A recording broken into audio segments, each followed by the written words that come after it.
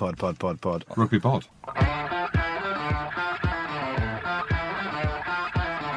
Hello and welcome back to the Rugby Pod. I'm Andy Ryan. Big Jim and Gertie are with me as usual. It's a massive week as we look ahead to the start of the Guinness Six Nations. So we'll be joined by Wales captain Dan Biggar to preview their game against Ireland. We'll also be previewing the Calcutta Cup clash in Edinburgh and looking back at some of the Premiership and URC action. So settle back, relax, and make sure you've subscribed on Spotify. This episode is brought to you by Anytime Fitness. We're not all professional athletes, but we all have health goals. That's why Anytime Fitness gives you access to personalized plans and support from a coach. Plus, you can track your training, nutrition, and recovery progress with the Anytime Fitness app, just like the pros. With 24/7 access to more than 5,000 gyms worldwide, get more from your gym membership. Visit anytimefitness.com to try it for free today. Terms, conditions, restrictions all apply. See website for details. This episode is brought to you by Viore. I love sports. I know you do too. I also know that lots of you exercise, but if you're like me and my wife, the beloved sports gal, you're sick and tired of ugly, uncomfortable workout gear. Especially, I do a lot of walking. I walk around LA. I make calls. I listen to podcasts. Here are two words that will change everything. Viore Clothing, a line of activewear that is unbelievable. The best thing about Viore is you can lounge around in it. You can work out in it. You can go outside. You can go shopping down in your local wherever. And you never feel like you're either underdressed or overdressed. You're just comfortable. You can wear it when you're training, traveling, lounging around the house. Go get yourself some of the most comfortable and versatile clothing on the planet. Here's the deal. Our listeners get 20% off their first purchase at Viore.com/Simmons.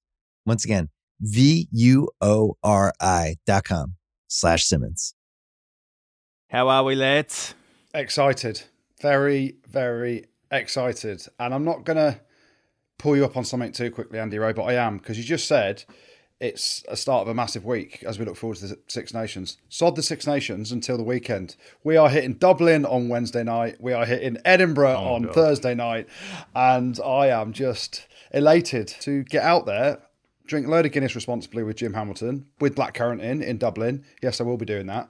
And just having a good time. Honesty call, it might not be that responsible night one.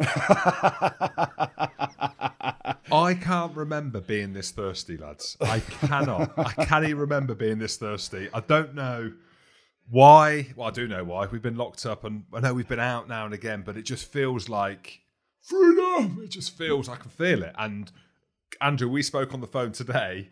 I love this. I don't know whether other lads do this. Girls probably do it as well. About the looseness of the night. So I'm trying to get a gauge on where we are on Dublin. Are we on the rickshaw, which means we're heading somewhere and it's loose, or are we walking and it's just 10 or 15 responsibly? Because we've got Edinburgh on the Thursday. So what you don't want to do is blow a gasket. You know what I mean? You don't want to... Oh, I do. You don't want to pop another, do you? So it's one of them where Wednesday could be big. Thursday's going to be bigger. Friday, you're feeling sorry for yourself, but we've got an event at the Balmoral in Edinburgh on Friday night as well. And you've got to deliver on all these points. It's not just about us. It's about delivering to the masses. And we will do that. But this is more selfishly, me and Andrew have been going through the process on the phone about rickshaw to not rickshaw. Edinburgh, 10, 20, 30, 40, 6 a.m., 3 a.m., like what time? And trousers, trews or kilts. There's a lot of admin to get through. I did book the wrong flight as well. I put it out there. It was Tuesday that I booked, then Wednesday. And I might need to book an earlier one on Wednesday because I've got my timings. But I'll be where I need to be is all I'm saying. And Goody, you maybe put it out to the masses here because people will come back to you on the question that you asked me. So you know that I'm not stitching you up. I'll ask the question. Or do you want to ask the question? What's the question? About Edinburgh attire. Well, we've got this dinner on Friday. And obviously there's going to be a load of Scotsmen there wearing skirts. I don't get it. It's black tie / bring a skirt, put your nan's curtains around your waist or whatever. So I've got some tartan trousers, or as Jim says, some tartan... Trews. Because apparently you don't say trousers or trousers. You can't finish the word off. But anyway, I was trying to work out, is it offensive for an Englishman to wear tartan trousers to a black tie event? Some people might think I'm taking the pish. Other people might just think, what a clown. Either way, I don't care. I'm going with an apology to that dinner on Friday night, I am going with a humble apology for making Scotland so shit over the last 15 years because I told Jim Hamilton to play for Scotland. The rules are, or the laws, Andrew, however you look at it, the consensus, the in-house agreement is that if you're wearing a kilt and you're not Scottish, you need to wear your pants or your boxers or whatever you wear, unless you're hung like Malachi Fekitoa, then you don't want to be sweeping the floors, do you? See, you're wearing your pants either way if you're not Scottish. So I think that is the rule of thumb, the consensus. And I've seen your bits. I mean, you're fine, just get some pants on. So if you do want to wear a kilt, get your pants or your boxers on because you'll get whipped up. I ain't wearing a skirt. I'm not putting... It's a kilt. You can't say that. You're going to bring a skin do or not? What's a skin do? A bum bag? What do you mean? No, that's not a bum bag. That's a sporran. A skin do is a knife in your sock in case it kicks off. I ain't going... It ain't kicking off where I'm going. It's not a night out in Cov, pal. There's no need for a knife. But you're Andy Good in Scotland, in Edinburgh. That's the issue here. It isn't like it wouldn't normally kick off, but fans are in the street kicking off with me because they thought I was crap for Scotland. I'm getting called out. If you're coming up to Scotland, you're going to get called out for abusing Scotland. So I'm just saying, if I was you, I'd wear a skirt or a kilt with your pants with a skin do, because if you're wearing trews and you've got a knife in your pocket, you'll get arrested. But if you've got a kilt on, you'll be fine. Last time we were in Edinburgh for a live show before the Calcutta Cup, Jim, you almost killed a guy. I remember, actually, yeah. I did. I don't want to look back too much on that. Well, firstly, you almost killed the room, Andy Rowe, because you had your bagpipes and it sounded like 4 pigeons had got caught in the pipes. So, firstly, you killed the room. And then what we tried to do was have interaction with the crowd. It was at the Three Sisters. Big shout out to the Three Sisters. And it was banging. They knew they were getting the Phil Godman story. So they come out in their droves, including Phil Godman's brother-in-law and uncle and sisters and dad, and they weren't happy. But anyway, I've called a man to the stage. There was women as well, but there was a lot of men. I called the man to the stage and said, who's going to hold Andy Rowe's notes for the bagpipes? Because he doesn't know it off by heart, to play for Hour of Scotland, to pipe John Barclay in. And as we brought the guy up, I said, geez, mate, you're a bit old. Make sure you don't die on the way up, or something ridiculous like that, lads as lads. I think you said you're pretty close to death's door. This could be the greatest and last night of your life. That's what I said. That is actually what I said. You contextualise it right. That's what I said. I said, get up on stage. This is the greatest night of your life and arguably one of the last things you'll do.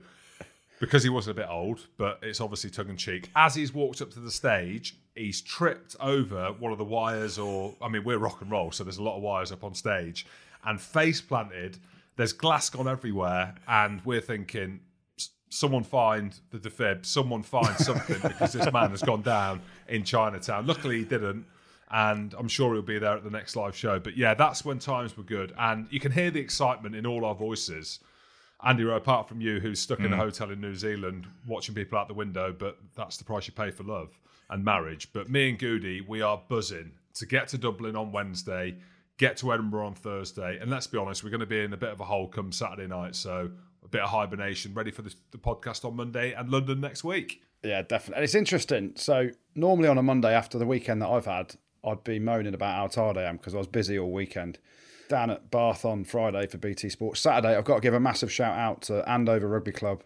I was speaking at their dinner on Saturday night. Great bunch of lads, apart from 007, who's the first team fly half. Absolute belter of a bloke. And he's called 007. Rich Retallick, I'm going to name drop him as well. They call him 007 because that's his kicking stats. 0 conversions, 0 penalties from 7 attempts. So he got absolutely buried all night. But Andover Rugby Club, great bunch of lads. And there's a few of them coming to a live show towards the end of the season. So and they maybe look slim as well, James. Yes, they did. Some big old units in that team. And I felt good about myself. They enjoyed my speech. They messaged me the next day and I had a good time with them. So yeah, big shout out to those boys. And then Sunday, where was I, James? Well, we know where you were because you put it all over social media. You were in a car somewhere tweeting about how people were sending nice messages because you were in a good mood because Wasps beat the Mighty Saracens just. I was at the Andy Good suite at the Coventry Building Society Arena. Oh, it wasn't just, James. It was basically a 50-point absolute hammering. So a great day. But I'm still waiting. You didn't respond on social media, James. You didn't respond to my tweet saying, hello, Jim Hamilton. I've not seen it, I don't think, have I? Yeah, it's the picture with the result with Malachi Fekitoa now and his piece. Nah, not seen that. Yeah, there we go. Not seen that. So how was your weekend, Jim? Well, I made it to Wales, is all I'm saying. I was commentating on the URC for the big one, Ospreys versus #AlwaysEdinburgh. And as we know, there was a storm, Catherine or Katrina or Kelly or Steve or Bob. I mean, I don't know who it was, but there was a couple of storms at the weekend. And I've taken off on Saturday morning, early doors, commitment to the cause, to land in Bristol's third attempt. First, second, he couldn't get done. He couldn't touch it down to the point where I'm thinking, like, I'm multilingual, well-travelled, smart guy, athletic. I'm going to have to land this fucking plane. Deluded. Well, I was like, if he ain't going to land it, then someone needs to step up. So I was about to land a plane, and luckily he got it down on the third attempt, but oh my turbulence and oh my wind. And Bristol to Swansea, I thought was 50 minutes. It wasn't. It was about an hour and 50 to 2 hours. But yeah, commentated on the game, and we did a double whammy. My point being, it was nice to be working. It was also nice to be in Wales as well. So we can get onto the rugby, I'm sure, but that's about it. Nothing more for you. We'll have a chat about the action on the pitch in a minute, but first of all, there's been quite a few stories off the field in the past week. Let's start with Mark McCall taking a break from his role as Saracens DOR for medical reasons, Jim. Can you tell us more about what's going on there? I can't say too much. It's not my place, is it, to say what's happened to Mark. I do know that he's okay. I messaged him. He messaged back. Not that that is meaning that he's absolutely fine, but the fact that he replied means that he's himself to reply to me. But from what I'm hearing, I think he'd be slightly embarrassed by all the attention around him. I don't think it's as serious as it could have been. And as we know, everything's out there in the media. It's not for me to say what issue that he's got. But I think all the hysteria around him, knowing Mark McCall and speaking to a couple of my mates involved, he'll be slightly embarrassed by what's going on, just the character that he is, because he doesn't want the attention about him. But as we know, health is everything. Health is wealth, as they say. And sometimes when stuff like this happens, and we're talking about rugby and we're having a crack and there's stuff going on, and stuff like this happens, it shocks you, doesn't it? Because it just puts the brakes on a little bit. So, as regardless of what team you support, I think we're all wishing Mark McCall well. He's a good bloke. He's a healthy bloke. And yeah, there's obviously a lot gone on the last few years. Saracens are coming through that, and he's a big part of that. So we wish him well, and hopefully it won't be too long until we see him holding the fort again. Yeah, certainly do. Mark, I know he's a big listener of the podcast as well, isn't he, Jim? So he is. We all wish him well here from the pod, and hopefully we will see him back as soon as possible, but fit and healthy. And there's been a change at Worcester as well. Steve Diamond's taken over from Jonathan Thomas leaving the club. What's going on there, guys? Well, it's a classic case of bring someone in to do a consultancy role. It's happened before, and that person that's come to do the consultancy has ended up with a top job. So yeah, Dimes, listen, JT's a friend of mine. He's a good guy. From what I understand, he's been pushed out the door, and we'll see what comes of it. Obviously, Steve Diamond has got a huge amount of experience, and there's chat in the press at the minute that he's going straight back to his old club Sale to raid that for a few players. And, fair play to him. It's a dog-eat-dog world out there. Someone comes in to do a job around, doing a review and looking at the club and being a consultant.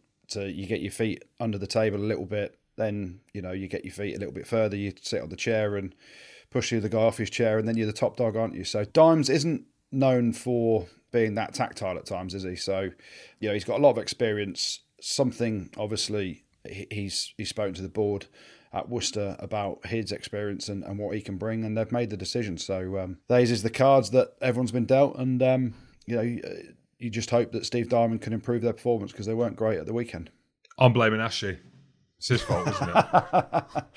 And really, when you look at it, whose fault is it? If you're going to blame someone, you can't blame anyone but him. So what we should say, I don't know Jonathan Thomas personally, played against him. Everything you hear is a top bloke. What a classy tweet that he put out. Yeah, 100%. If it's me, I'm going down in a blaze of glory. I'm blaming Ashley. If I'm tweeting as head coach, I'm being like, one, I hate Dimes. I hate his dogs. I hate dogs. And it's all Ashley's fault. So fair play to him. I imagine he'll pop back up in Wales very soon. I think they need a bit of help in the regions, and everything you hear, he's a top guy, and I don't know if he's been paid out or whatever, get a couple of new teeth, and then he'll start again, will he? Why is it always about the teeth, Jim? Yeah, I mean, that's you this year, isn't it? You had your B4s done. No, it's just the light on the front of the teeth. They look great, don't they? Not. While we're on aesthetics, there's been a change at the Exeter Chiefs. New logo. What do you guys make of that? Well, I've started to look into NFTs, and I don't know whether they've gone down that route for that. I don't know. But if rumour has it that it's 500 grand to change your logo, I'd want my money back. Not if I'm Jack Noel, because it looks like Jack Noel. Surely not. I mean, because they've obviously gone through a rebrand, and I don't want to get into it. I don't want to talk about what I believe in and what I think of the world that we live in at the minute. But they've gone through a rebrand, and that's what they've come up with. I mean... But fair play, though. Whoever has managed to extrapolate 500 grand from anyone to come up with a badge that looks like that, they are some salesman, let me tell you. Because my little 4-year-old girls could draw that for about... I'd only charge 100 quid. So, yeah, Jack Noel, he's very firmly in that club, the furniture, part of the furniture. He is the furniture of that club, and now he's the unofficial face of the badge as well. So, yeah, £500,000 if that is the case for that. Well done to whoever won that business. Well, let's get on to matters on the pitch now then. Sale produced a big comeback to beat leaders Leicester live on ITV, didn't they, lads? And BT Sport. It was on both. Okay. Yeah, they did. 21-5 down, Sale were. And they were... I can imagine Alex Sanderson at the time, when they were 21 points to 5 down, his half-time team talk, it must have been absolutely raging because it was the same old. Loads of penalties, loads of errors. And he's come from a place where, when he got the job last year, he had a massive impact. They end up in the semi-finals. This year, their discipline has been absolutely horrific. And you could see after games, he was getting more and more... He's quite a placid bloke and he controls his emotions really pretty well. He doesn't show his anger. But you could see it was bubbling inside him. And then I can imagine, I'd love to have been a fly on the wall at half-time in that changing room because 21-5 down at half-time, Leicester were completely dominating and Sale were all over the shop in terms of their discipline. But a few things happened. Freddie Burns goes off injured. Sale, found it within themselves to start winning collisions, start being a bit cleaner at the breakdown, reduce their error rate. Mike Forshaw, the defence coach, who is a really good bloke, he did an interview during the game on BT Sport and was absolutely livid at how the team were playing and how they were functioning. And then the reversal in that last 20 minutes was phenomenal. Some Leicester errors, but Roebuck on the wing, his try, ridiculous. We've said it time and time again on here, haven't we? AJ McGinty is absolutely class. He gets man of the match. Some of the skills he's producing, he was phenomenal. And that's the difference. Freddie Burns goes off. Leicester in control.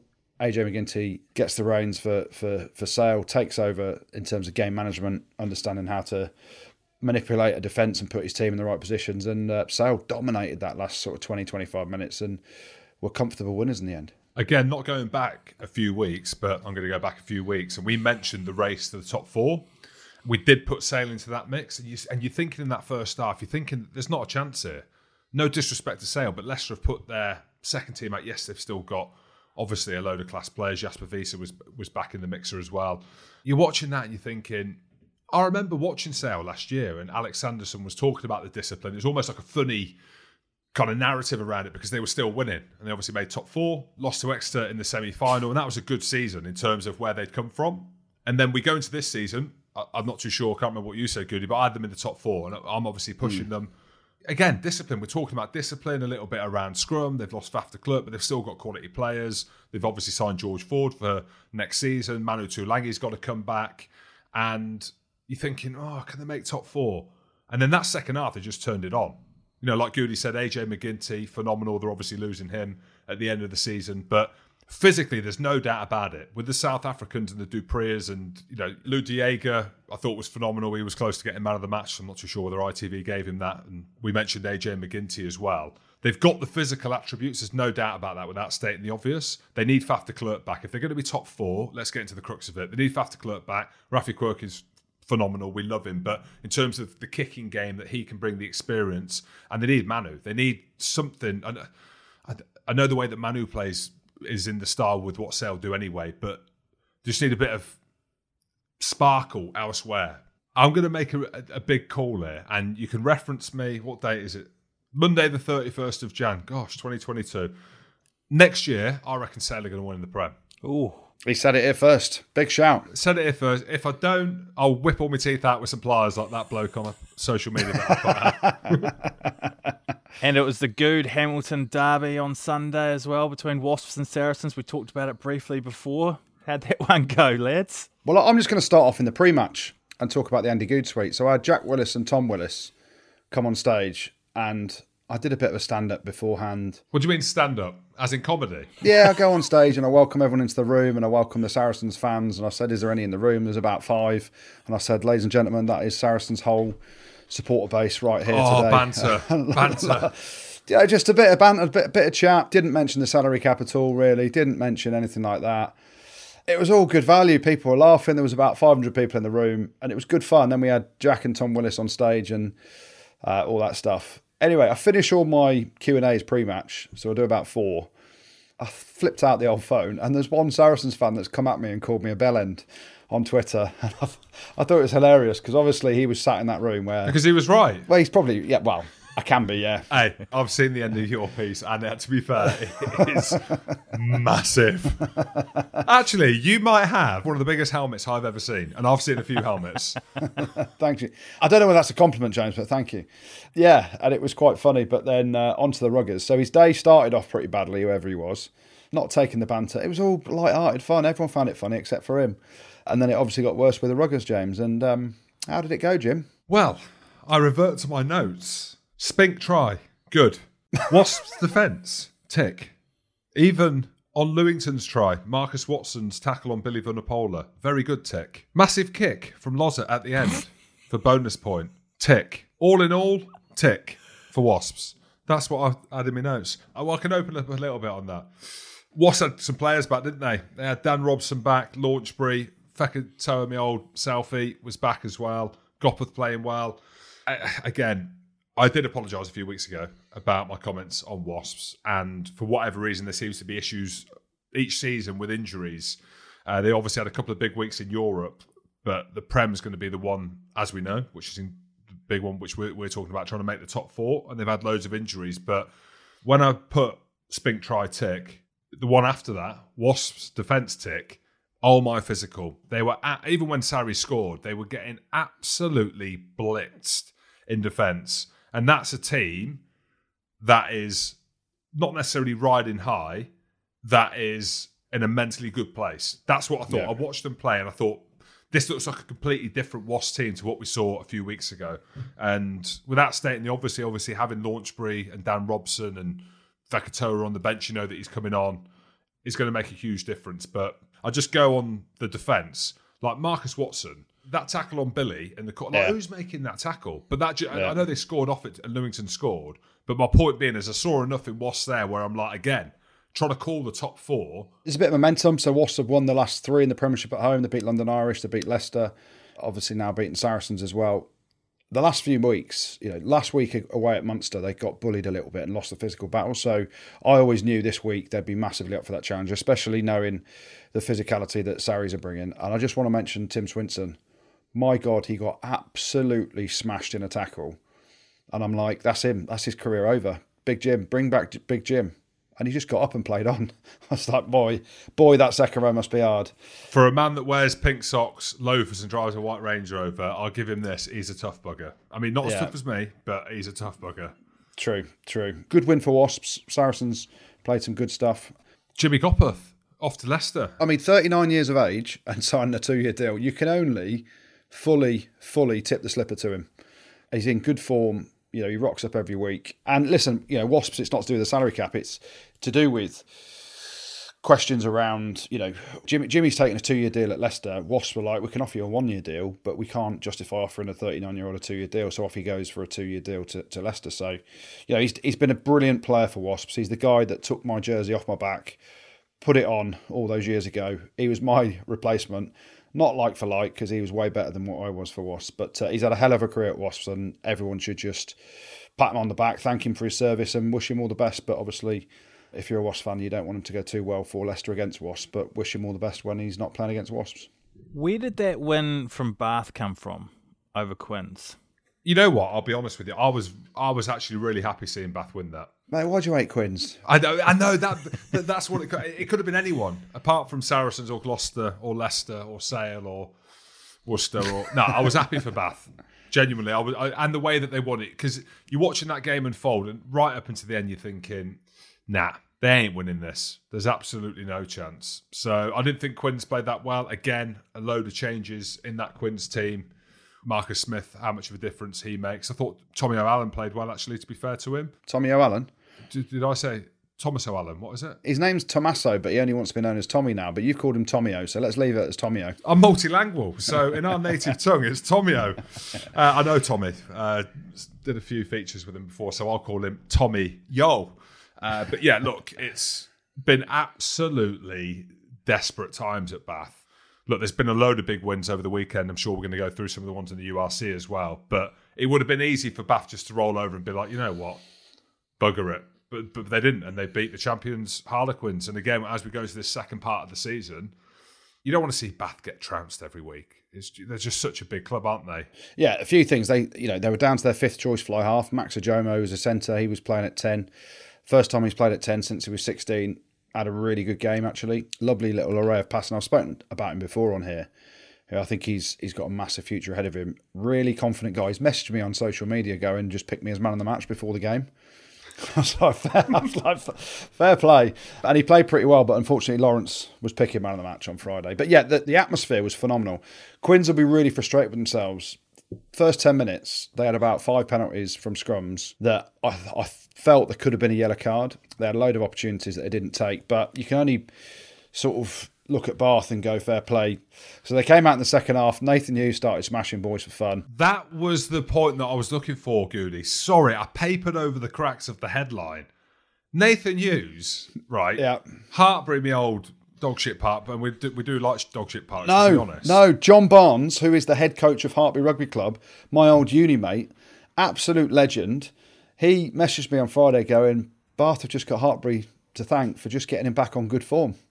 Because he was banging boys. Mate, tell me about Tyrone Green's ribs. How's he got up from that? He's a Safa. True. There you go, that's it. Only Safas get up from that, or Scots. I mean, Nathan Hughes, we need to chat a little bit about it and ask the question, how have Bristol's let him go? He's ended up at Hartbury. They've warmed him up for one. Bath have brought him in. He's dyed one bit of his hair, shaved the other bit of his hair. And next thing he's got, not that he single-handedly won them the game, but he was a huge part to that, obviously. Could have stayed on the whole match. And he gets man of the match. And this is what I've always said about these lads from Fiji, Samoa and Tonga. Get them angry, get them out of contract, and it's your man all day. Just move out the way. Yeah, he did play well. And, there's a shop window for him. I don't think Bristol are renewing his contract at the end of the season. There's rumours of London Irish. I think he spends a fair bit of time down Surrey way anyway. So that might be a good fit with Albert Tuisui going to Gloucester as well, who I think is a great signing for Gloucester, actually. But yeah, he was banging boys. He smashed Esterhazen with Max Ajomo. Tyrone Green had a bit of a Rocky Horror Show at fullback. Well, that's where Ben Spencer makes a big difference. I think you called it out on comms, didn't you? Like his kicking game, like as in having that in the repertoire is, saw Dan Robson with a few good kick to Wass as well, but that's massive and that's something that they've probably been missing. And humbly, I've never played for Bath, obviously, one of the few clubs I haven't played for. I'm down there doing the comms and we are pitch side. I'm stood next to World Cup winner Lawrence Dallaglio and they're all shouting my name, going, love the pod, Goody, love the pod. And I'm like, mate, there's a World Cup winner here. Just speak to Lawrence. You mentioned London Irish before. They produced an upset as well, seeing off Exeter. Not only an upset, but they were 14-0 down after about 20 minutes.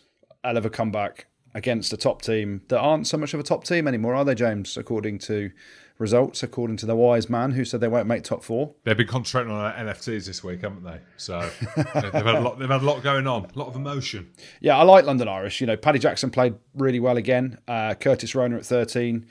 Yeah, they've got their driving line out. Coleman, and there's been question marks. I know there's a lot of question marks around London Irish about Adam Coleman. Apparently, he divides opinion within the squad, but he's rocked up at the weekend. He played pretty well. Is he on 900 grand, or is this just banned? Well, it might be 850, but yes, I mean, whatever it is, it's a lot of money. Even if it's 500, it's a lot of money. I'm not saying that he doesn't deserve that, but he doesn't deserve that, let's be honest. Well, let's talk about the URC for a little bit then, Jim. What happened with Leinster? Knocked off by Cardiff. Yes, they were. And I'm going to take a bit of time to migrate through the two Welsh teams, Cardiff and Ospreys. Ospreys having a huge win against #always as well. Because we sometimes speed through it. And there's been a lot of question marks over the Welsh regions naturally. None of them qualified for Europe. 0 points or something ridiculous like that. Didn't win a game. Yeah, didn't win a game. Poor in the URC as well. Tom Shanklin, one of their own, is calling them out, asking where they're going to go. So I just jumped on the bandwagon as well and started calling them out. So you're thinking, right, Leinster are going down there. Bring your fourth team. Jobs are good and you'll get a win down there. However it looks, you've only lost one game this season, Leinster. So off you go. Then you look at Leinster's team and you're thinking, right, they've got Sean Cronin, they've got Al Alatoa, they've got Big Dev Toner, Rhys Ruddock, Luke McGrath, Will Connors, Ross Byrne, just to name a few. So you've got a decent team. So you're thinking Cardiff have got no chance. Oh, no. It went down to the wire. So let me revert to my notes because I just want to call a few people out. First 20, all Leinster, tick. Then Cardiff came back. Leinster, you're thinking, right, they're going to come good. But fair play, and a couple of players stood out. Jared Evans, he got man of the match. Lovely crossfield kick to Owen Lane. Elevenage to win it as well. Yeah, there we go. Andrew, go on. That's it. We can, mate, you go on. You can input there because it was Elevenage to finish. Mate, it was the penalty to slot it over. You won't see a purer strike than that. When everything's on the kick, the result, if he misses it, game over. If he wins it, he's an absolute legend. The purity of the strike was just phenomenal. And that is the detail that I cannot give Andrew because for me, it just looked like a kick. He just got it over and there was a load of cheering. Mate, you watch that kick, replay it, the strike, the height of it. It was wonderful. And I've got a question. Owen Lane, I know, we're going to speak to Dan Biggar and there's plenty of firepower in the Wales backline. How's he not in the Wales squad? How good is he? Yeah, he was very good. Huge win for Cardiff against Leinster. Again, this is the thing. Biggs is going to talk about it, isn't he? When the chips are done in Wales, like when they're really, really down. And there's a lot of chips in Chip Alley as well. Yeah, normally I was eating them off the floor because all the kebab shops were closed. Because the Scottish chips were down. Well, they were very down. We never won that. Hashtag always, Jim. What happened? Can I just start off and tell you where I think it went wrong for Edinburgh? I know what you're going to say. Don't blame the podcast. Don't. No, I ain't blaming the podcast. I'm going to blame their social media. So basically, they made you the hero of the last time they won down at Swansea. They put the video out and they said something like Jim Hamilton powers over.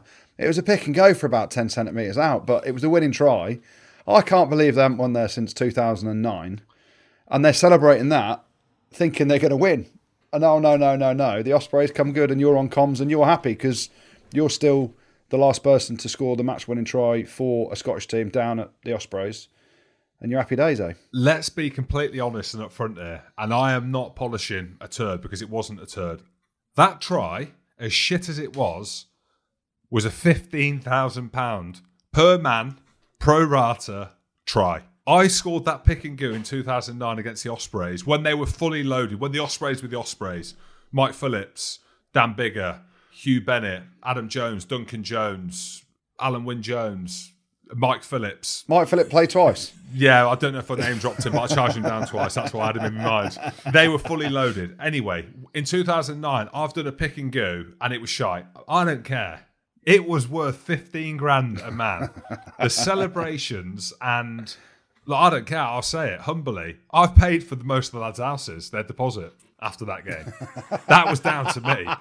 So I did want to see them win. But yeah, picking the result, you could only go based on what Ospreys have been like this season, especially away from home. The energy within Wales and everything that you've read. So you're thinking, #always Edinburgh, missing loads of players. Nothing but, is it? No. First half, Edinburgh looked pretty good. Ospreys were banging boys. They were physical, but they didn't have much else. Decent scrum. And you're thinking, all right, well, Edinburgh are going to run away with it because the brand of rugby that they play went back to a bit of a kicking game. But no, mate, Ospreys just turned the screw. And more than I was watching the Bath game, I was actually happy for them. Because, again, listening to Lee Blackett, we mentioned his interview with his emotion after. Anyone who saw the game and Toby Booth was in tears after the game. The emotion of having a game against Edinburgh in the shadows of the Six Nations.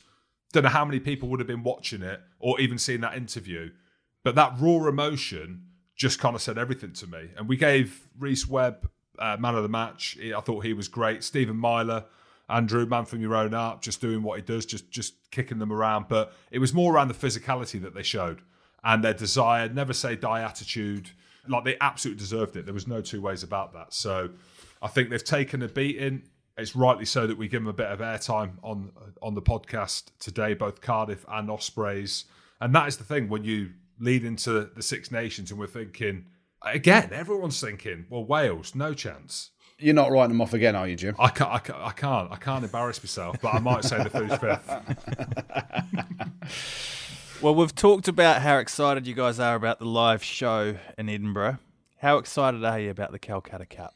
Very, in terms of seeing and being there and all this stuff. We the rivalry is huge. And obviously what's happened over the last few years, Scotland have got their tails up. Won down at Twickenham last year. We haven't just got our tails up, we have got our kilts up. And there's some long old helmets on show. Your little pieces are hanging out everywhere. There is some monsters on show. I'll tell you Chris Harris, Really? Chris Harris, yeah. What I will say is I'm nervous.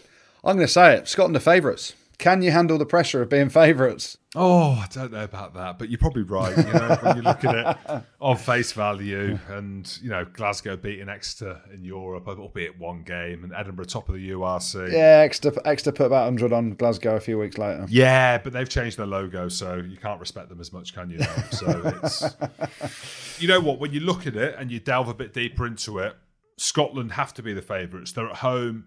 They've got all their players are fit. They've got the best players fit. And again, there's not as much information coming out as much as it was. Maybe we're not as close to the England team in terms of knowing who's fit or who's going to play, and you sometimes get wind of that. But England, it just seems a bit disjointed at the minute, doesn't it? Joe Marler's got COVID. Johnny Hill's touch and go. Obviously, Faz is out. Courtney Laws is touch and go. Joe Marchant's got COVID. You want, they've got to travel up to Scotland. The difference is this match to last year is the energy around the fans. That's the big thing. And I think that's going to be the big factor in this game for both teams, like how Scotland manage their emotions in a full stadium. Obviously, the win against England last year at Twickenham, there was no fans, and I was lucky enough to be there. Doesn't count. Yeah, okay. Well, it doesn't count. Let's say this one doubly counts then. But I think Scotland are in such a good place. But Goody mentioned it. The pressure's on now, and we never do well when we're expected to win. We just don't. So that is the shift now, isn't it? Because any paper you read, whether or not it is Sir Ian McGeechan or Sam Warburton or credible podcasters like myself and Goody, we all think that Scotland are going to be good. And that's the pressure, because really, when you look at it, we should beat England at the weekend for the reasons that we've just gone through. Scotland, we've got strength and depth. Duhan van der Merwe's fit. Finn Russell's on form. Stuart Hogg's in form. We've got a load of centres that we can choose from. Massive question. Who are you going with in the centres? Well, I think he'll go with what he knows. I think he'll go Sam Johnson and Chris Harris. I wouldn't be surprised if Cam Redpath starts at 12, but he's only played 2 games. Sione Tuipulotu played really well for Glasgow. He offers something different. If we get into the crux of it, why not? But I think because Duhan van der Merwe's fit, they might not need him. Hamish Watson will start, but you've got Rory Darge pushing him close. We've got a number of second rows to choose from. So we're in a good place from a Scottish perspective. But England, as we know, have got a pool of players to choose from that arguably is bigger and better than anyone in the world. And they're well coached. And England are never going to be crap. They're just not. Look what they did to New Zealand. I keep going back to that game in the World Cup. No one saw that coming. And look what they did. What kind of game does Scotland need to play to win this, Jim? I think they need to not play how we think they're going to play with Finn at 10. I think there needs to be a more strategic approach. Ain't never happening with Finn Russell, is it? I think they will. I think he'll kick more. I think off the back of the Lions, guys like Ali Price and Finn and Hoggy, where there was a lot of kicking, will understand that you need a bit of kicking in the game. I don't know, it's hard because you don't know who England got. If England have got Marchant and they've got guys like this who are good in the intercept, Finn wouldn't have been throwing balls, I don't think. But it just depends on what team England pick, I think. Set piece is going to be key as well, isn't it? Like, we know the weather's going to be probably brutal. It always is in that game, isn't it? It's either cold, windy, wet, whatever up in Edinburgh. And that set piece battle is huge because when you're talking about Finn Russell's kicking and having a more strategic approach to how they play, you can only really do that with a solid set piece at times as well, can't you? Otherwise you're kicking under pressure and that leads to other errors. Then Finn Russell starts to think, right, let's chuck it around a bit more because we can't get anywhere with our set piece or whatever. So that set piece battle is going to be massive. Now, I know Joe Marler's got COVID. I expect him to come back and he'll probably be on the bench. But Ellis Genge, Luke Cowan-Dickie and Carl Sinclair as our front row are going to try and put Scotland under a huge amount of pressure because there will be knock-ons, there will be scrums. I don't think they can. I don't think that front row can. You don't think? Nah. I think out of... well, that's what I mean. It'd be good to sit and chew the fat over a beer. Andrew, I don't think they will dominate set piece. We'll have about 30 this week, each day responsibly, will we? And we probably don't want to see a pint again at a rugby match. But yeah, I don't think they will. I think a lot of it will come down to, without stating the obvious, and maybe you can say and talk about it, Goody, but how good is Marcus Smith up against Finn? Yeah. It's going to come down to that, isn't it? And it'll be coming of age for Marcus Smith. It really will. Yeah. I mean, that's... I asked Jim who they're going to pick in the centres for Scotland, who are England going to pick in the centres for us, to play outside Marcus Smith. Obviously, Northmore's in the squad. I'd pick Atkinson at 12. I think he's really good. I think he's very similar to Esterhazen in terms of what happens at Harlequins, which gives Marcus Smith a focal point to go to in terms of needing some power and bulk to try and get over the gain line if things are going wrong. Because we know, Marcus Smith is going to do his goose step. He's going to pull out his bag of tricks where he's trying to pull defenders out the line. He really is a joy to watch, Marcus Smith. And the same goes with Finn Russell. These are the two of the best attacking fly halves, instinctive, that can see things that perhaps other fly halves can't necessarily see and can act upon it as well because they've got the skill set to do it. I can't wait to watch it. Now, Henry Slade is probably going to play. I'd pick him at 13. There's chat of him playing at 12. I'd go Atkinson at 12 and Henry Slade at 13. I think by the fact that Joe Marchant has had COVID and he picked it up late on Friday, he's going to miss a hell of a lot of training this week. He was actually picked, Joe Marchant, on the wing for England's last game in the autumn. So, you're then looking at what wingers is he going to pick. Freddie Steward's a shoe-in at fullback. Then, who do you pick on the wings? Jack Knoll, for me, the physicality, his form again for Exeter. He's bounced back from a lot of injuries that he's had. We know Johnny May's out. Joe Marchant is going to, he's obviously struggling. I'd like to see, could be a baptism of fire, but Ollie Hassel-Collins, I think, has made more metres, beaten more defenders than anyone else in the Prem. I know Adam Radbran's been called in. He was ridiculous again every time he touches the ball at the weekend. Max Malins, potentially, because of the kicking battle, he might be playing on the wing. So there's loads of selection questions for Eddie Jones, but effectively it's the centre selection and who's going to play outside Marcus Smith that's key for me to understanding how we're going to play. And whether he goes with Northmore at 12, I'd go with Atkinson. We shall see. This episode is brought to you by Viore. I love sports. I know you do too. I also know that lots of you exercise, but if you're like me and my wife, the beloved sports gal, you're sick and tired of ugly, uncomfortable workout gear. Especially, I do a lot of walking. I walk around LA. I make calls. I listen to podcasts. Here are 2 words that will change everything. Viore Clothing, a line of activewear that is unbelievable. The best thing about Viore is you can lounge around in it. You can work out in it. You can go outside. You can go shopping down in your local wherever. And you never feel like you're either underdressed or overdressed. You're just comfortable. You can wear it when you're training, traveling, lounging around the house. Go get yourself some of the most comfortable and versatile clothing on the planet. Here's the deal. Our listeners get 20% off their first purchase at Viore.com/Simmons. Once again, VUORI.com/Simmons. This episode is brought to you by Hotels.com. I was traveling internationally last year. I was in Mallorca. I didn't know the island well. I said, let me head to the north, head towards the water. Let me go on Hotels.com and see what they have available. Something preferably on the beach, maybe even a gym. Not only did I get those things, there was a kids session with exercise, gymnastics in the water, pony rides, a train. It had everything, and I didn't even want any of those things. But at least I knew they were there, just in case I changed my mind. And now finding the perfect hotel has never been easier thanks to the Hotels.com app. Whether you're looking for a family-friendly, right, all-inclusive or a relaxing spa weekend, you can find exactly what you need and compare hotel prices, ratings, and amenities side by side. So start planning your next getaway and find your perfect somewhere in the Hotels.com app. Okay, picture this. It's Friday afternoon when a thought hits you. I can spend another weekend doing the same old whatever, or I can hop into my all-new Hyundai Santa Fe and hit the road. With available H-Track all-wheel drive and 3-row seating, my whole family can head deep into the wild. Conquer the weekend in the all-new Hyundai Santa Fe. Visit HyundaiUSA.com or call 562-314-4603 for more details. Hyundai, there's joy in every journey. Let's look ahead to the Ireland-Wales game now as well. Wales, as always, heavy underdogs, but they always manage to, as we say, pull it out for the Six Nations, don't they?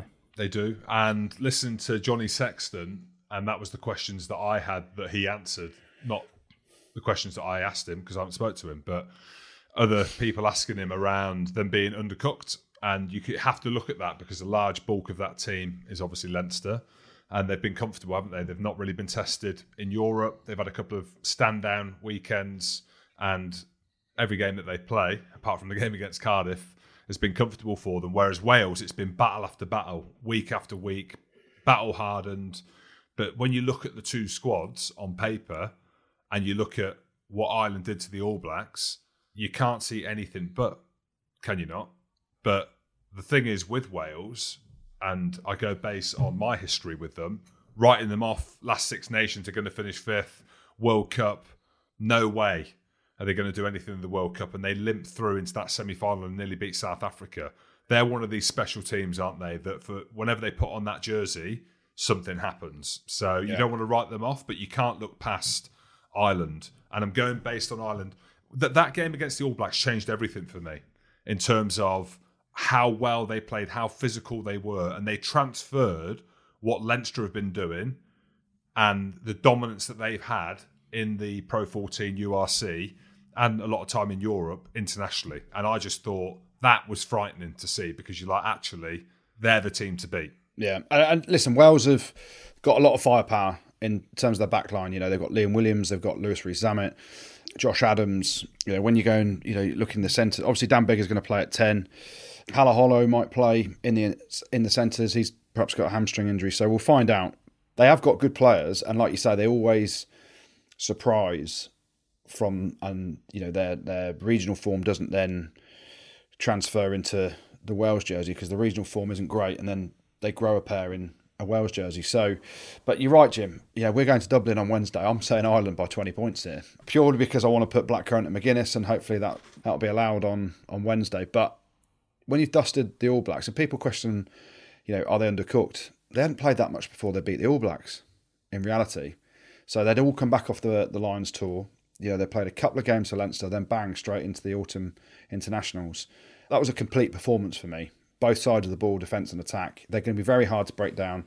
You know, love the battle between Sexton as captain of Ireland and Biggar as captain of Wales. You know, two guys that, you know, let's not forget Dan Biggar got picked ahead of Johnny Sexton for the Lions in the summer as well. So Johnny Sexton will have a point to prove. But can Wales stay on the coattails of Ireland long enough into the game to try and cause an upset towards the end? Or do Ireland blitz them away with, you know, the energy, the power, you know, the precision in their attack? You look at how they attacked against the All Blacks and a lot of the shapes that Leinster put on. We haven't really seen that transfer from Leinster into an Ireland jersey until the autumn just gone. So, and there was 12 Leinster starters in that team that beat the All Blacks. So, yeah, it's Ireland's to lose, really. We can have a chat to the main man ahead of the game. Wales captain Dan Biggar is on the phone now. Thanks for coming on. How are you, mate? Good, thanks. All good, all good. Biggs, I know you've gone around the houses on this. Obviously, there was a big media week or a few days last week, and you'll probably just want to get to the games. But we need to touch on it. Being captain must sound amazing, everything that kind of goes with that. Does it feel like that? I know there's some undercurrents around the reasons why. We can maybe get into that as well. But how does it feel to be Wales captain going to the Six Nations? Yeah, pretty surreal, really, Jim, to be honest. Probably never thought that it would probably come to this. And like you said, admittedly, if there was probably a lot more boys back, fit and available, my name would probably be a little bit further down the list. But as it is, it's a young group, and I suppose as one of the senior guys there now and being around a little bit, just really humbling, really, to be honest, to be thought of in a position to be given it, really. And then Biggs on that as well. There's obviously a humble element to that answer there, But I'm a bit surprised by that. And I'm also surprised that you haven't been made captain in other games before, because it seems like you are made from that kind of cloth, everything at Northampton, everything at Wales. Why is that? Why is it not kind of straight away, Alan Wynne-Jones isn't captain, or Dan Biggar, one of the most experienced, he's fly half. We've seen Johnny Sexton fly half, Faz as captain from fly half as well, or 12. Why is it not immediate with you? Because it seems from the outside that you are a natural leader. Yeah, and I think probably we've been lucky really that Al hasn't really picked up too many injuries. And Wayne made quite a good point actually in terms of when Al's been captain over the last, the number of years that he's been captain. I suppose he's had people like myself to be able to really sort of, as almost as a lieutenant really, do you know what I mean? To sort of run the team unofficially really, and him do all the official stuff and the speaking stuff. But yeah, I'm not really sure. I suppose it's just a little bit of that, and I suppose it's a bit of there's a little bit of an element of not wanting to put too much on. I know, like you said, Johnny and Faz do it, but I suppose perhaps maybe if there's other people who've got the option to do it, not think, obviously myself, I've got to think about, goal kicking, running the team, leading training, standards, picking things up. So there's a lot on the plate, but perhaps that's a reason. And I suppose I'm actually really looking forward to it, this campaign. It's a different side of it. I quite enjoyed the media side of things in terms of the launch day on Wednesday as a bit of a change. And yeah, just really looking to not take it,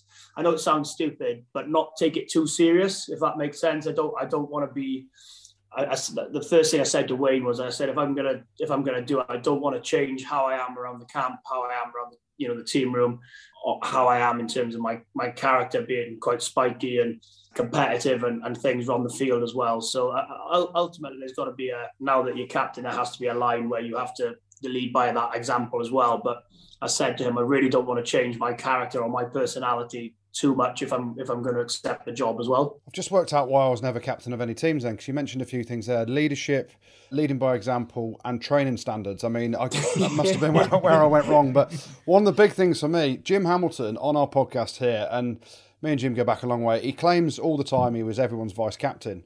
Now, you've clearly been a vice captain, whether officially or unofficially, for Wales over a long time under Alan Wynne-Jones. Who are you leaning on now in the Wales squad to be your Jim Hamilton? Because it's, according to Jim, it's a massively important job, right? Yeah, it is. I think he probably even more so good for me in this scenario, because I've said a couple of times this week, I don't want my voice to be the only guy here, because you know what it's like, Goody, from 10. You naturally speak a lot in terms of having input into whatever it is, set plays, what you want from your line-out callers, all different kinds of things. But I've been really conscious that I've leaned on Adam Beard, obviously being the official vice captain, but Tom Francis, people like John Davis, Ellis Jenkins, guys who've got some, a lot of experience. I need their voices to be heard, probably more so than when Al was captain, or we've got a lot of senior boys, because I really don't want my voice to be sort of barking orders and speaking up from a playing point of view, and also from having to drive things, whether it's off the field or training standards or whatever it is. So it's not just white noise. And the best sort of qualities I found with good captains I've played under are they know when to speak and what to say at the right time. So it's not so it very much isn't just white noise and you're just switching off when the same voice is saying things, whether they're right or wrong. Sometimes if it's just one voice constantly, it's a little bit of white noise. And Biggs, how's it been managing the Northampton club and being Wales captain? I know we've spoken about it before in terms of you going back in the fallow weeks when lads who are centrally contracted get rested. I know it's something that Northampton are happy to work with you on, and something you're also very comfortable with. Is it nice having that separation from the pressure of being Wales captain and being in camp all that time, and get back to play for Northampton and get a good win against Worcester?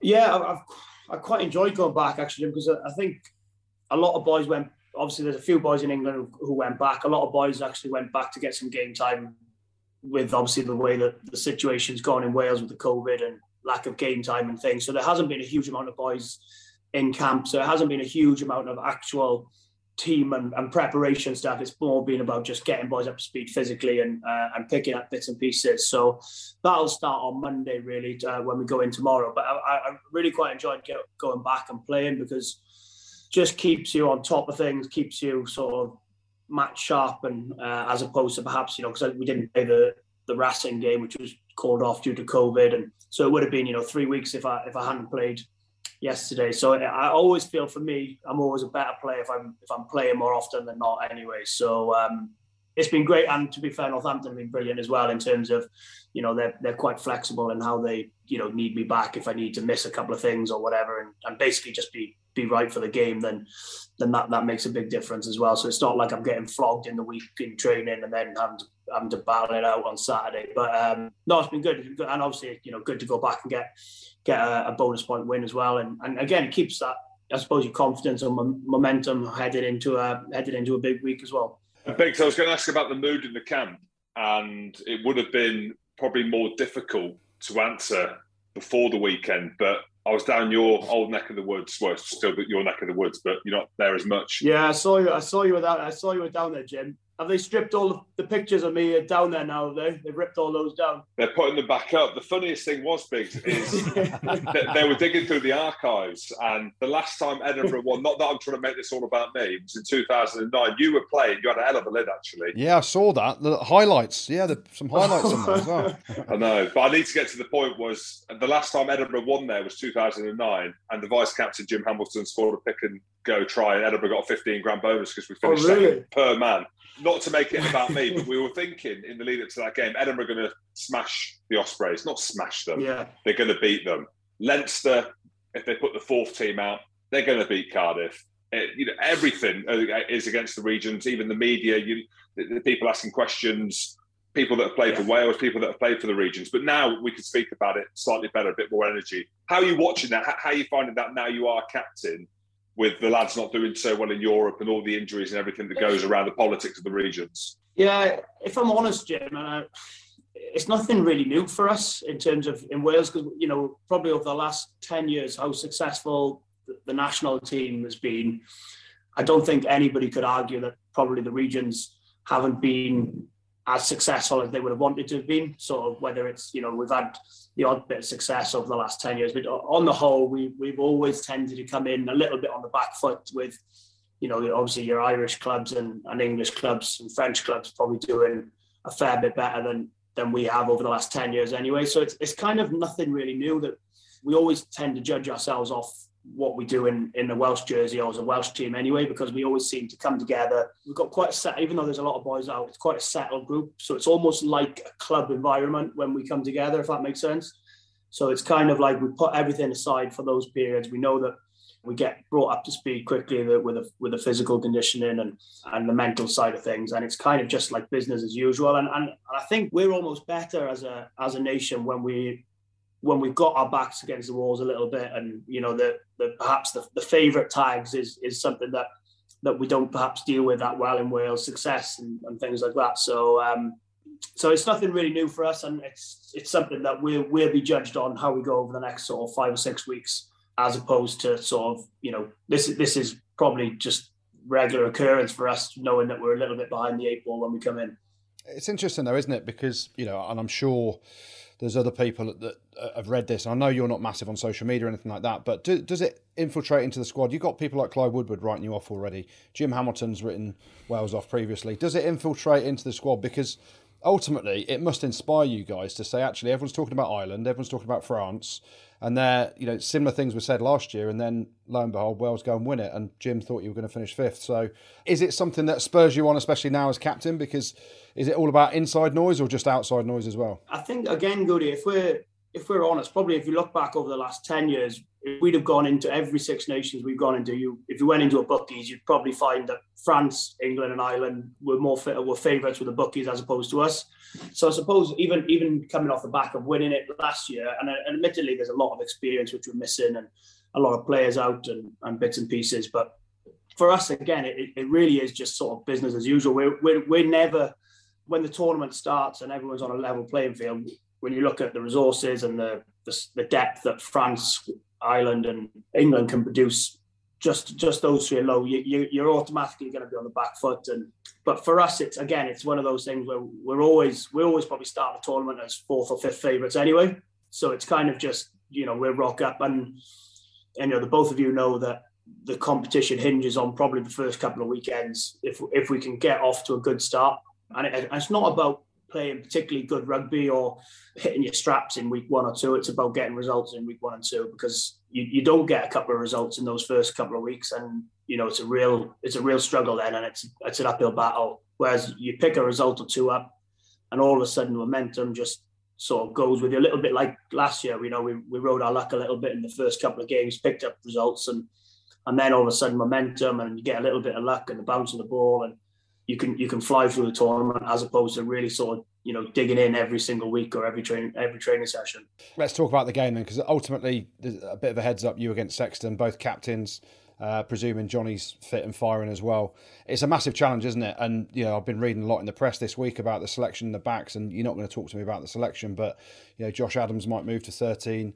Halaholo's potentially got a hamstring injury or whatever, but the back three, you are missing a load of caps, more so up front, but the back line still looks ridiculous. And when Lewis Rees-Zammit scores tries like he did on Saturday night for Gloucester, there's obviously a massive amount of X factor within you. How are you going to go over there and win it? Yeah, well, I think we're all dreading going into camp tomorrow after seeing that. I think we'll just pretend we none of us saw the try on the weekend for him. We just brush over that. But it was a special effort, wasn't it? In fairness to him.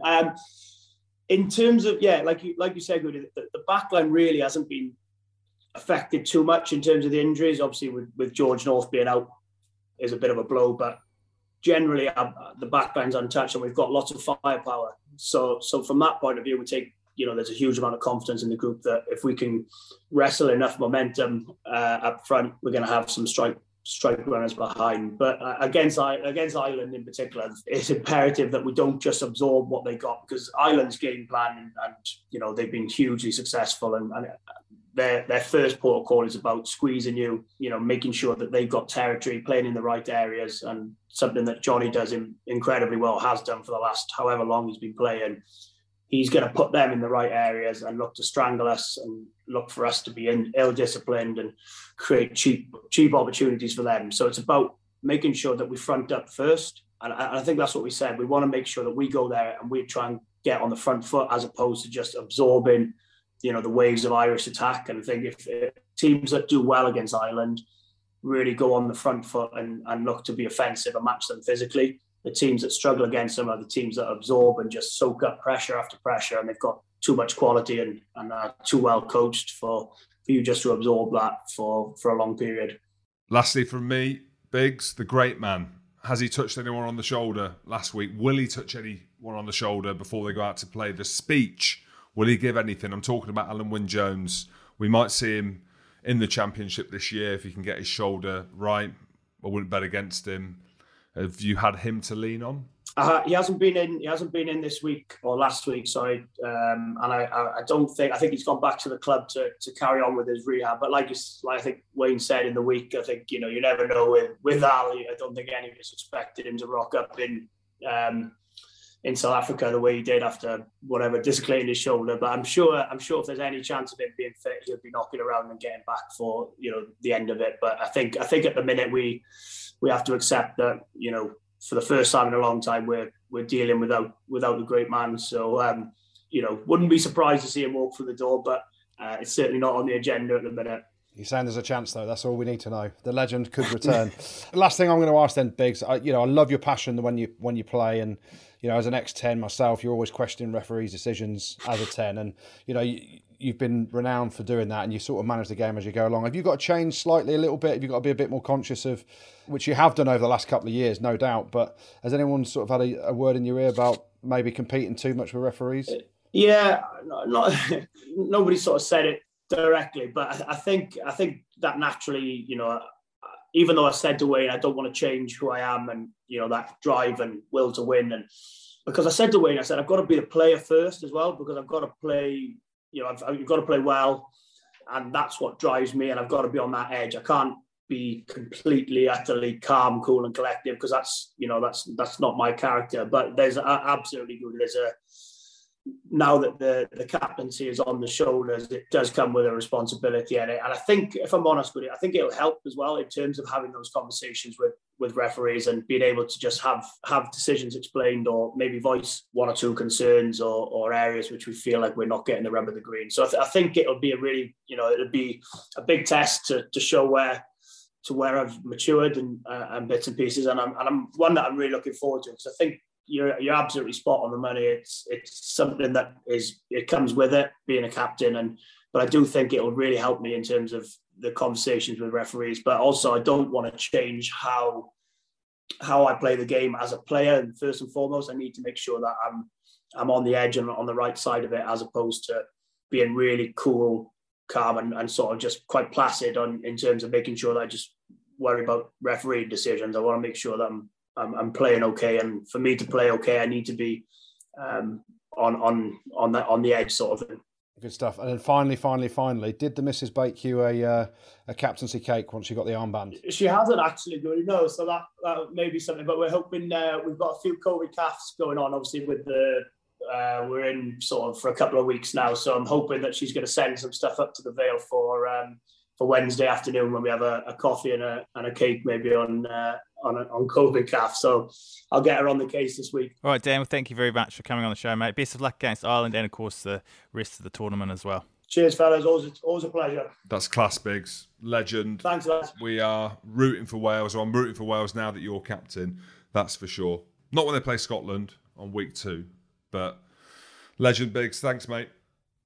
Great bloke. Top lad. Yeah, top lad, great bloke. Call him what he's a brilliant guy, and he's got a massive future in the media as well. Love listening to him. Analyses the game really well, talks really well, and he's going to have obviously a massive role for Wales over the Six Nations. I'm really chuffed to see him as captain. I can't wait to see how he develops, because we know, and I said it to him then, didn't I, about how he, is very passionate around trying to get decisions go his way. Can't wait to watch him with the armband on, and hopefully, Wales will overachieve, in your opinion, again, James. Hopefully. Real treat to have him on. Friend of the show. Well, the Guinness Six Nations is back this week, and so is the Guinness Match Pint Predictor. So for those of you that have played before, you know the drill. For those that haven't, make sure you get involved. It couldn't be easier. Just predict who will win each game every weekend. Go up against your mates in a private league, and if you get it right, you win a pint of Guinness. And if you top our Rugby Pod League, you win loads of great prizes like memorabilia and match day tickets as well. Let's get your predictions now then, lads. Should we start with France and Italy? The big one. There's only one way this is going, Jim. I'm going to say France by 30. Oh, that's conservative as well, I think. Yeah, I think conservative week 1, game 1. Game's in Paris, though. Yeah, I'm going to go 32 points to 6. France, obviously. So what's the differential there, James? I don't know a lot. 26. 28. 6. 26. 26. Ireland, Wales. I'm going to say 28-12, Ireland. And what's that points differential? That is 12 plus 12 is 24, so that's 12, 24. 4 into that is 16. Yeah, I mean, my mum was your maths teacher. If she taught you that way of doing subtraction, I need to have a word with her, because that's shocking. No, she told me to slow it down and do not be pressurised by anybody, even her own son. Slow what down? Yeah, I as much as I want Wales to do well, quarter Welsh, we're going to Ireland this week. We're in Dublin on Wednesday. I'm going to say Ireland by 20 points. Yeah, I'll stick at 20 points. All right, and how much is Scotland going to win by, Jim?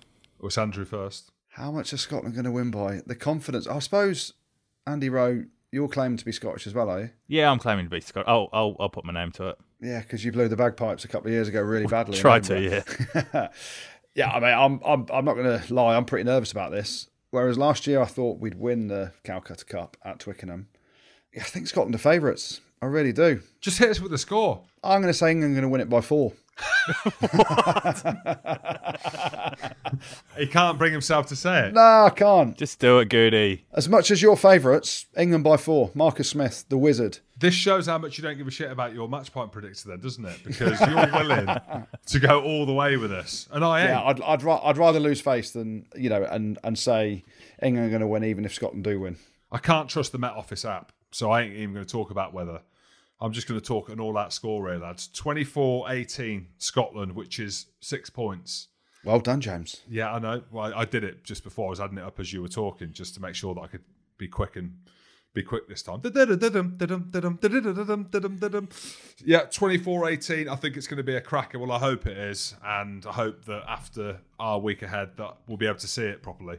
What did the weather say, Jim? Well, it says precipitation. Oh, my rain, 74%. By kickoff, it's 76% precipitation. Well, when I was in Dubai, it had sunshine every day, and it weren't, because some bugger was making it rain. I think come wind, rain, or shine, or snow, we're winning. It just depends by how much, but I've gone for Scotland by 6. Come on, Scotland! We've got your round 1 predictions, but who's going to win the whole thing? Really tough one to call, isn't it? Even the Scots, I think they had their best ever Six Nations last year in terms of wins, and they finished 4th. Joint 3rd. Yeah, wow, 4th. Pre-tournament, you're asking me, looking at the fixtures, I think France have got the best run of fixtures. If they can dust Scotland away from home, they've got Ireland in Paris, they've got England in Paris.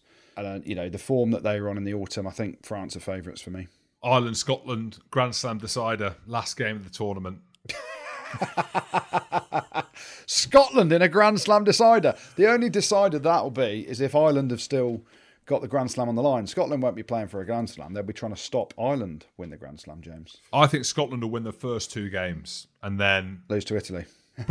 You're right. Probably win all of them, lose to Italy. I want to say Scotland. I'm going to say Ireland to win Grand Slam decider last game.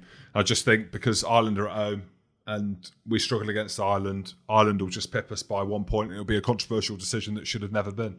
All right, then. Well, don't forget, if you want to join in at home, all you need to do is download the Matchpoint app, join our league with the code RugbyPod, and get your predictions in to win free pints and other great prizes as well. Well, let's finish things off then with the good, the bad, and the ugly. Yeah, plenty of good this week. We're going to start off with London Irish. We spoke about them earlier. They've done the double over Exeter for the first time in 11 years. So beat them down at Sandy Park earlier in the season and beat them at home this weekend. So well done to them. Lewis Rees-Zammit, talk about Six Nations, talk about wheels. What a ridiculous try he scored at the weekend. The kid looks like he's jogging and he's going at 50 miles an hour. Skibbs called it. He said if it weren't for Sam Raven putting them all to bed and singing them songs and stroking their head, that would never happen, that win. So, Ravo, forget Lewis Rees-Zammit. I'm going to swap your name in, even though it's Goody's segment, and just put your name in there with Grease Lightning or Reese Lightning or whatever he's called. Yeah, hell of a try. Well done to Ravo as well for getting the boys some beds as team manager. He was FaceTiming me. He was in bed himself. So I don't know who sorted the beds out. AKA do your job. Well done, Ravo. What else was good? Montpellier going over to France. They were away winners at La Rochelle. Their march continues. Obviously, we've given them the good. We've given them the bad. And this week they get a mention in the good. They don't win it, but it's a good win away from home at La Rochelle. Wasps, James, they're going to get a mention in the good this week. Absolutely dominating Saracens. Not only was the Andy Good suite absolutely rammed, but they nearly put 50 points on Saracens. So a great win for the boys, and good to see Joe Launchbury and Malachi Selfie Fekitoa back as well. Sales second half comeback gets a mention in the good this week. 21 points to 5 down. Somehow turned it around with a bit of physicality and some clinical finishing from young wingers Roebuck and War. Back to France. Racing beat Toulouse away from home. French clubs learning to win away from home. I like it. Battle of the big spenders in France. Racing beating Toulouse, so a good performance by them. Glasgow are going to get a mention in the good this week, James. 42-20 winners away at Connacht. 6 tries. Yeah, they took an absolute mauling by Exeter a few weeks back, but they've bounced back and they have beaten Connacht away from home. It's a big win, that, because Connacht is a tough place to go, especially in the URC, with Glasgow missing a few on international duty. So tip the slipper to them. Bath get a mention in the good. They don't win the good this week, but they get a mention for their victory over Harlequins on Friday night down at the Rec. The Bath fans were phenomenal. The atmosphere was unbelievable. They've now won 2 on the spin, so we've given them plenty of stick this year, rightly so for their performances, but they managed to pull one out the bag at the Rec on Friday night, so they get a mention in the good. But the good this week goes to a team who have been in the bad a few times this year. They've had a lot of adversity. We spoke about them earlier. It was an unbelievable performance by Cardiff in beating Leinster. They've had loads of adversity over the last few months, but they beat Leinster for the first time at home since 2007, with the last kick of the game coming from Jared Evans. A great performance, fully deserved. So Cardiff get the good this week. The bad, few bits of bad. We're going to start off with one of my old clubs, Worcester Warriors. That's 3 defeats on the spin for them, and they pushed JT out the door the week before the result. So not happy about JT getting the boot. Worcester Warriors get a mention in the bad this week. Toulon, they're going to get a mention in the bad, Jim. They lost away from home at Stade Francais, and they're now second bottom of the top 14. That is some fall from grace from the Galacticos they used to have. Second, they could get relegated, Jim. I can't say I'll be bothered in the slightest. I'm sorry. There you go. So Toulon get a mention in the bad. But the bad this week has to go, unfortunately, to another old club of mine, Newcastle. What's going on there? Not playing well at all. They got dominated by Gloucester. Their home form isn't great. They've now lost their last 3 games and haven't won at home since October. So a poor performance at times from Newcastle. So Newcastle get the bad this week. And then the ugly, couple of bits of ugly really. Elliot D gets a mention. He took full responsibility afterwards, but was reckless in his clear out of Benetton centre. Filippo Drago hit him full on in the head with his shoulder, so that wasn't great. But the ugly this week, unfortunately, we like Ulster. We love Ulster. We have a good time when we go over to Belfast. We are looking forward to a live show in Belfast. Craig Gilroy's tackle on Tom Rogers was a clear shoulder to the head, and Jaco Piper's decision to only give a yellow card was absolutely ridiculous. The whiplash on it, it was an awful, awful challenge. The mitigation was he was going down, but everyone that's seen that is saying it's a straight red card. Craig Gilroy and Jaco Piper, the inconsistency of the decision is why everyone gets frustrated with it, so that gets the ugly this week. Yeah, I agree. Definite red card. Thanks, Gertie. And you've got a shout-out to finish off with, don't you, Jim? I do. I've got a big shout-out. My only shout-out, and it's for the lads at St. Francis RFC who turned their season around after a slow start with 6 wins and a draw in their last 8 games, including a 50 result. So, St. Francis, good on you, big fellas. Thanks, Jim. Thanks, Gertie. Thanks, producer Tristan. And thank you very much for listening. Don't forget to vote for us at sportspodcastawards.com. Check us out on eventbrite.co.uk if you fancy coming along to one of our live shows over the next couple of months in Cardiff, Manchester or Liverpool. And make sure you've subscribed on Spotify. Rugby Spot. Spotted pod.